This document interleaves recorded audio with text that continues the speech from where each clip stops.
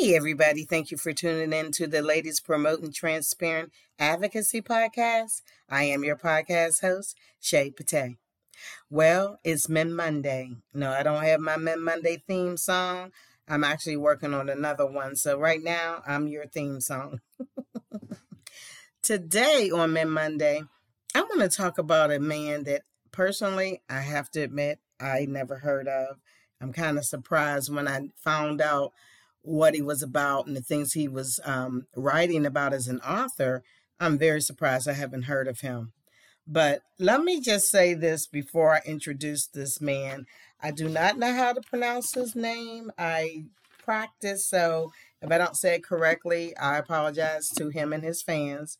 His name is Ta-Nehisi Coates. And I was talking to someone just about injustice and a lot of things happening in America. And she brought up his name and she told me to do some research on him. And she mentioned about the N word and a seminar or conference he was doing where people were talking to him, asking his opinion about non-African Americans using the word. It was actually a white female in the audience that asked him. They were actually at Northwestern University in Evanston, Illinois. And I think it was high school and college students at this. I guess it was a seminar or something, or conference he was giving. He was on a stage in the auditorium. So I didn't know anything about him. I did find out that when he was a correspondent at The Atlantic, where he wrote about cultural, social, and political issues, particularly regarding African Americans and white supremacy.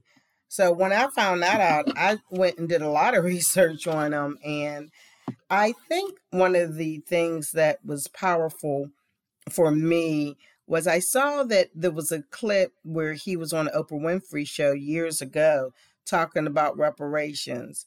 And if you're a big Oprah fan, you probably already know who he is. And I was really a little more curious about him. So I found two things, and one is where he is at Northwestern University and he's addressing the N word. And the other is where he was at Free Library of Philadelphia. Now, being from Pennsylvania, I had never even heard of that. So I'm just learning as I go. And as I tell you, I'm a student at all times. And I think that the gentleman that introduces him at the Free Library of Philadelphia does an amazing job because it gives us an idea for people like me who didn't know that much about him. He's wrote a lot of things, and a lot of you have probably even seen him on different circuits. And he's talking about a book called An American Tragedy at this Free Library of Philadelphia, I'm guessing, because that's what comes up when they're talking about him.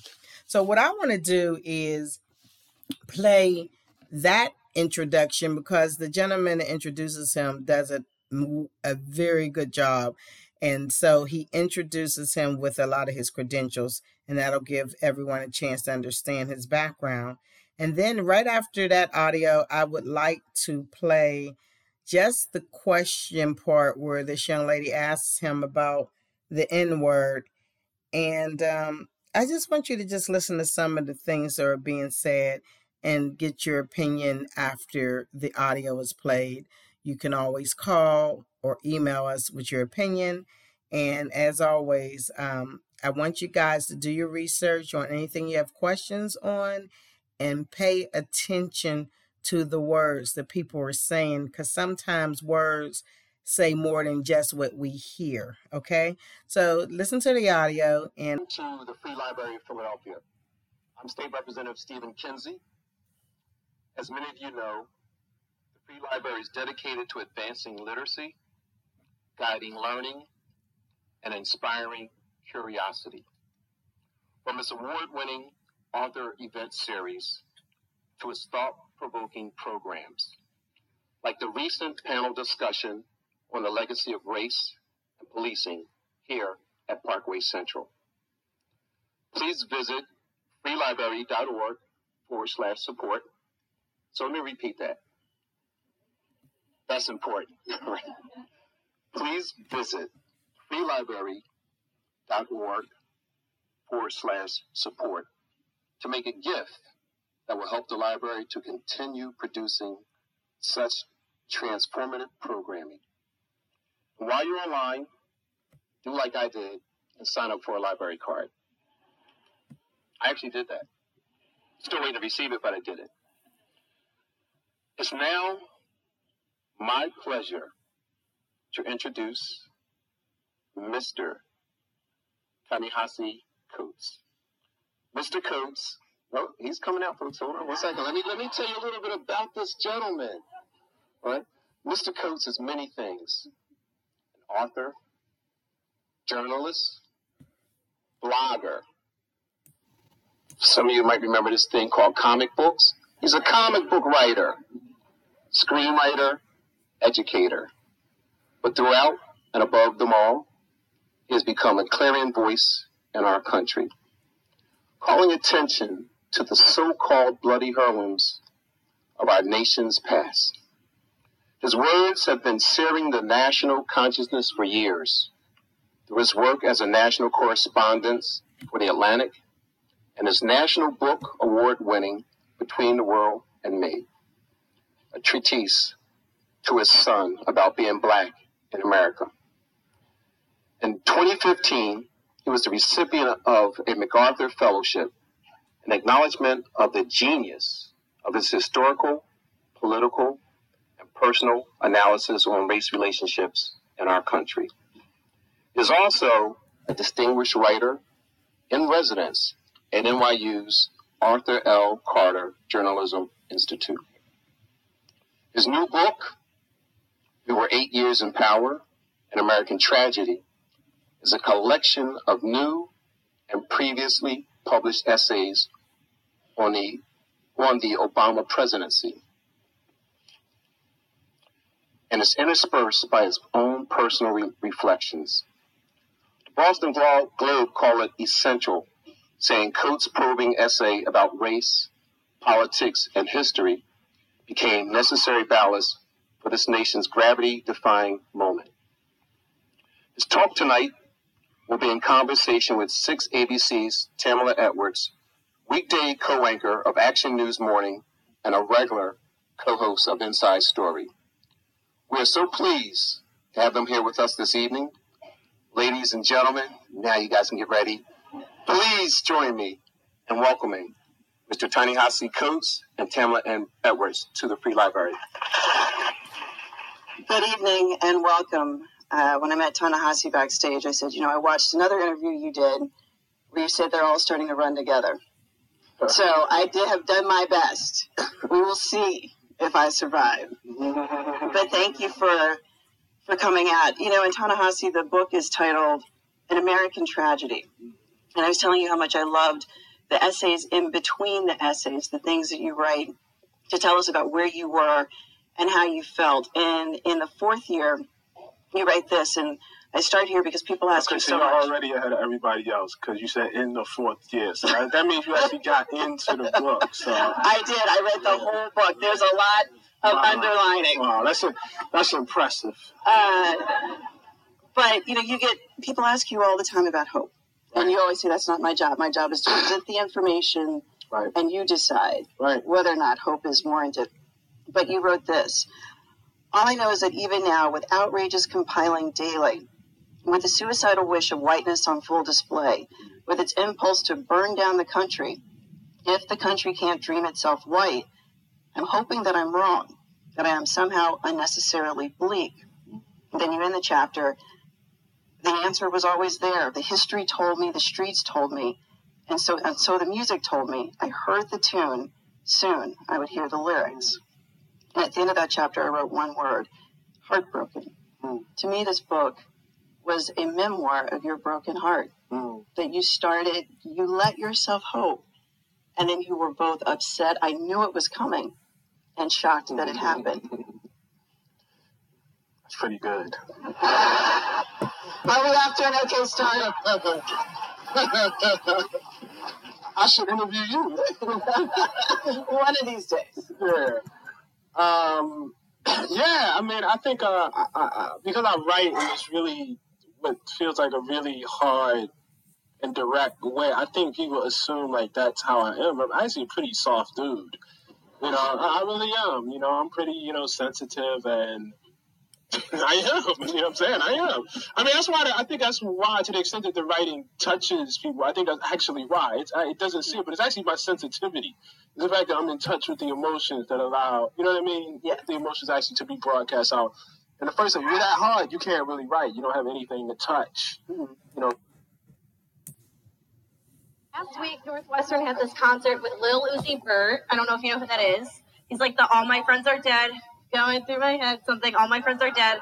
Anyway, he uses the N-word profusely, like a ton. And there was an email sent out to students who went to this concert saying, you don't have a right to use this word, which I 100% agree with. Like, as a white person, I don't have any right. I haven't, until reparations are paid, until there's some sort of giving back, there's no right. But what do you say to, I don't know what to do when I hear my friends using this word in a song. I don't know what to do when it's all the time. Well, you know, I don't want to get into what people sing in their showers. You know, you know, if you want to sing the whole DMX song in your shower or whatever that dude's name, I think people should understand the reasoning for why. And this is, you know, divisive with even in the black community. Everybody doesn't agree with this. You know, I'm sorry, I'm going to say the word. Because I think, you know, in the conference, like if you had used the word nigger right just now, I would have understood what you meant. And I wouldn't have taken offense within the context of the question. I understand why you did that. Communities in general of people, well, let's start even more basic than that. Words don't have meaning without context, okay? My wife refers to me as honey. That's accepted and okay between us. If we were walking down the street together and a strange woman referred to me as honey, that wouldn't be acceptable. The understanding is I have some sort of relationship with my wife. Hopefully I have no relationship with this strange woman. When I was young and I used to go see my family in Philadelphia where my dad was from, they will all call him Billy. His name is William Paul Coates. No one in Baltimore called him Billy. And had I referred to my father as Billy, that probably would have been a problem. That's because the relationship between myself and my dad is not the same as the relationship between my dad and his mother and his sisters who he grew up with, right? We understand that. It's the same thing with words within the African-American community or within any community. My wife, with her girlfriend, will use the word bitch. I do not join in. I don't, you know what I'm saying? Hey, I don't do that. I don't do that. And perhaps more importantly, I don't have a desire to do it. You understand? You know, a while ago, Dan Savage was going to have this show that he was going to call Hey Faggot. I'm not going to yell faggot at Dan Savage. I'm just not, that's not my relationship with the LGBT community. And I understand that. And I'm okay with that. I don't have a desire to, you know, yell out the word, you know, faggot. I just don't have that. The question one must ask, if that's accepted and normal for groups of people, we understand that, you know, it's normal actually for groups to use words that are derogatory in an ironic fashion. Why is there so much hand-wringing when black people do it? Black people are basically, you know, however you feel about it, they're not outside of the normal rules and laws for humanity. I had a good friend who used to have this cabin in upstate New York, which he referred to as the white trash cabin. He was white. I would never refer to that cabin. I would never tell him I'm coming to your white trash cabin. I just wouldn't do that. And you know what I mean? I think you understand why I wouldn't do it. The question one must ask is why so many white people have difficulty extending things that are basic laws, you know, of how human beings interact to black people. And I think I know why.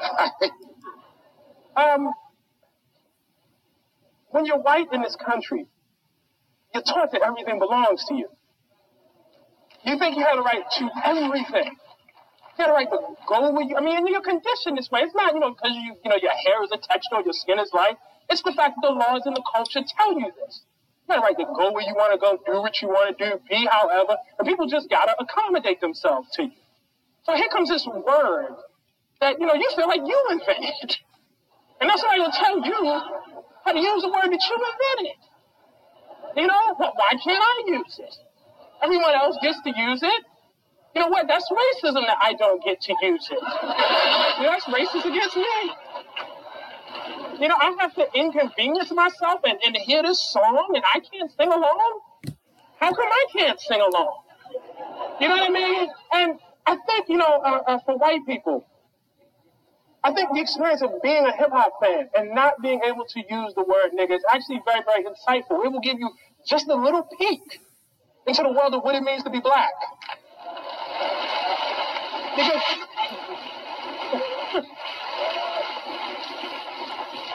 Because to be black is to walk through the world and watch people doing things that you cannot do, that you can't join in and do.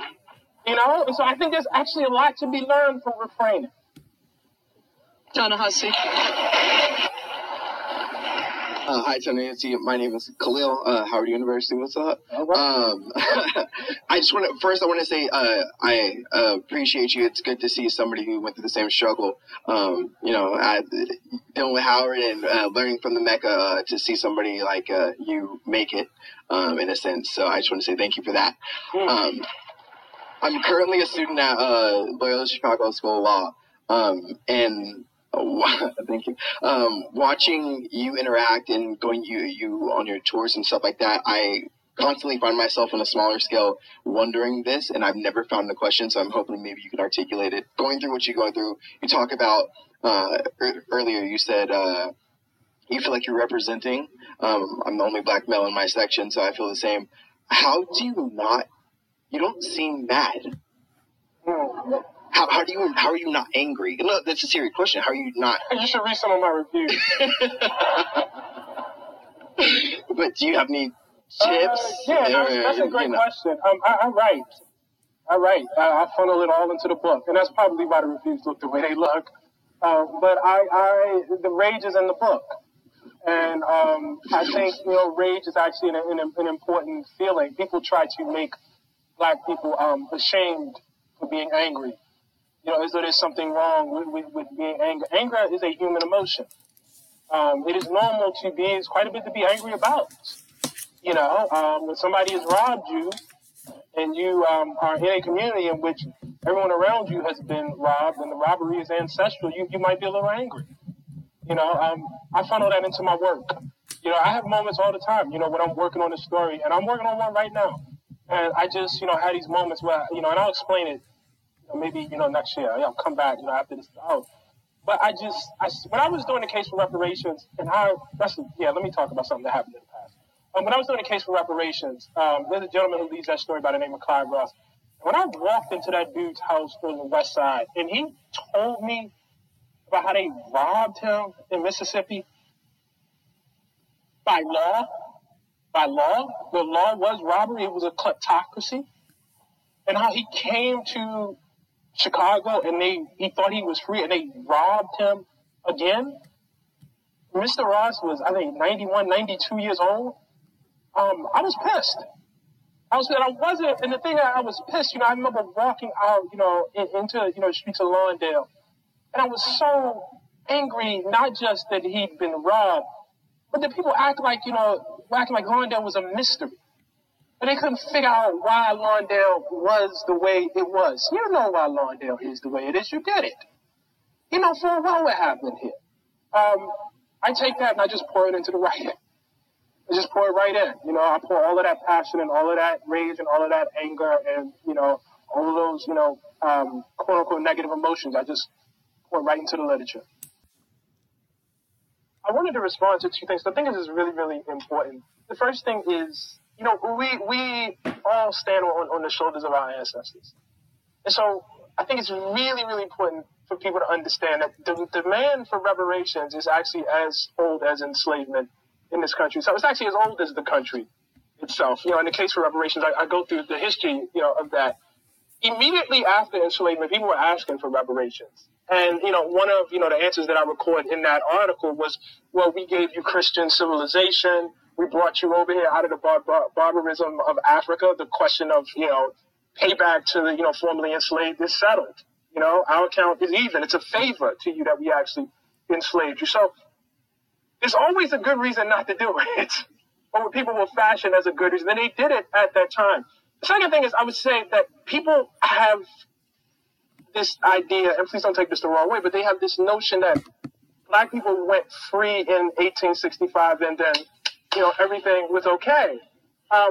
In fact, what followed that was 100 years of, if not state sanctioned, the state certainly looking away, from a campaign of terrorism. So I am, for instance, myself, sitting here right now, only one generation removed from the generation of redlining. My mother grew up in segregated Baltimore. She lived in public housing. My grandmother had to get a contract loan. So the crime actually isn't as far away as we think. The third point I would make is we have to recognize that we've actually given reparations before. We gave reparations to interned Japanese Americans in this country. And listen, this is important. This is important because the internment of Japanese Americans is further away than the period of redlining. That happened in the 1940s. The period of redlining wasn't outlawed until the late 1960s. So the crime actually extends past that. So, you have living, victims, and you certainly have the descendants of those. So I actually think it's a little easier to figure out than maybe sometimes we have it in our heads. Well, everybody, I hope you were paying attention to the audio that I played. I ended up going to the Oprah Winfrey video that I mentioned that I saw where he was on a show talking about reparations. And I just played a little bit of that. I didn't mention that I was going to do that. But after hearing him talk about what happened in Lawndale, Illinois, guys, do some research on that. I just thought it was appropriate to let you hear the clip he did on Oprah about reparations. I really was, I don't know what word to use, but let me just say this. When he mentioned that people are always trying to shame Black people for being angry, like women, especially Black women, when we are vocal as I am, I will say for myself, my own experience, when we're vocal about injustice and equality and things that are going wrong, we're considered angry Black women. And especially if you're in a corporate American setting. Corporate America is a beast, as many of you know. I've been in corporate America and I was blessed that every company I work for is number one in the entire world in their industry.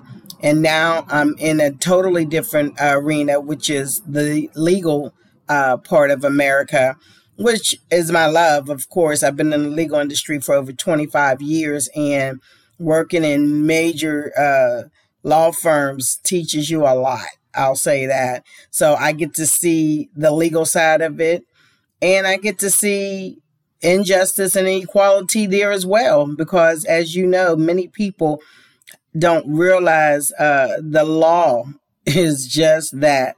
It determines everything. Everything that we do, what we get, what, they consider fair. And the law is the number one thing in America that changes things good and bad. And with me saying that, I want to say that I will continue until the election to harp on the importance of not just the election at the presidential level and even the Senate and the House level. Those are extremely important. But also, don't forget about the local level, because those are the people and the laws that will affect what you do right now where you live, no matter what happens at the upper levels.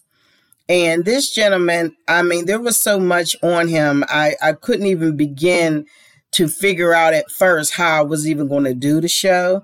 But I just wanted to put a little bit out there, just like he said. That's my mission. He mentioned how his goal is just to put the information out there and you decide what to do with it. That's part of our goal too. We're always trying to do the bridging. We want to bridge communities, bridge people, bridge experiences for the better. because I don't know about you guys, but woo-wee, the last couple of years, I mean, I've been around a long time and I have never felt the way that I feel. It's always important to remember how things make you feel more than how you receive what's being said. Because when you feel things, it definitely changes your mind and your heart. You can read and you can watch TV and, you can do things and it may not touch your heart as much as it does if you feel it. There's a lot of struggling going on right now. We need unity more than we ever have before. We can't make everybody kumbaya, as they used to say. I get that. But there's a lot of people. I talk to people all the time of all races, all income levels, all mentalities. And one thing that I keep hearing from many, many people is that they're kind of scared of a lot of stuff that's happening right now. They're scared to get the COVID. They're scared to try to stretch their imagination at home. They're scared that they're not going to be able to feed their family. They're scared that they're about to lose their house or apartment, or whether renting or buying. They're scared that they'll never be able to go back to work again. And then what? I mean, think about it. What if you're in your 20s? It doesn't matter the age, but I'm just giving an example. And you've lost everything and have kids. What if you're a single mother in that situation? What are you going to do? I mean, your instinct is to do whatever it takes to survive with your kids. So whatever it takes means just that. If we don't get the stimulus under control, this pandemic under control, because the pandemic controls everything we're doing right now. If we can just get this pandemic under control, which it should be, after we're learning that it was known long in February, it would be under control right now. Everybody had to wear masks and be able to go on and get a cure and vaccine. We'd be hopefully out of this, and most of the people would not even have been deceased. They could have survived this. So anyway, that's not the topic. I kind of went side, but I'm just so angry about all this happening right now. I want unity and I want people to just start thinking. I have conversations with very intelligent people, and it shocks me that they don't really care about what's going on as long as it don't affect them immediately.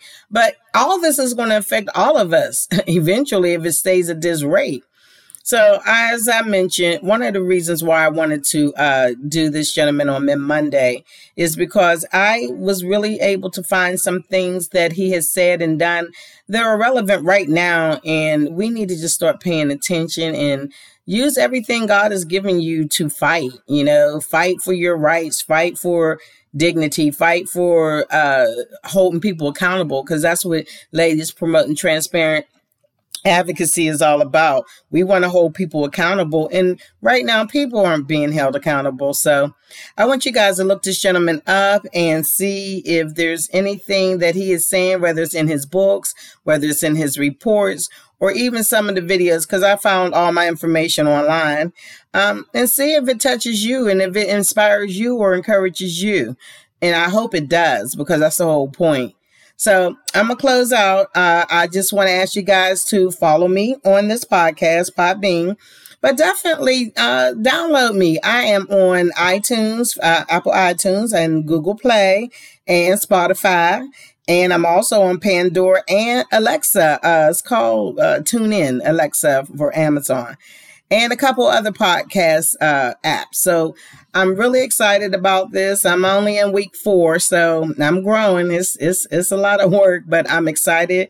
I really hope that we can continue to bridge the gaps between inequality and justice, and have some really, really exciting people ready to make change, because we're a village and we have to do this together, all races and all backgrounds, because this is a hot mess. So anyway, please give us a call if you have any questions on our call-in line at 404-855-7723. You can email us at podcasthostshaypate19@gmail.com. I definitely want you to follow me. Definitely follow me on Twitter, or as I say, our organization, at Advocacy Ladies. That's capital A is in advocacy, capital L is in ladies. And definitely follow us here on Podbean, because I'm new and I want the followers. I need the followers, and I need people engaged, because we have to do this together. And, you know, I like to end my podcast with my favorite question. What do you have to say? Thank you for listening.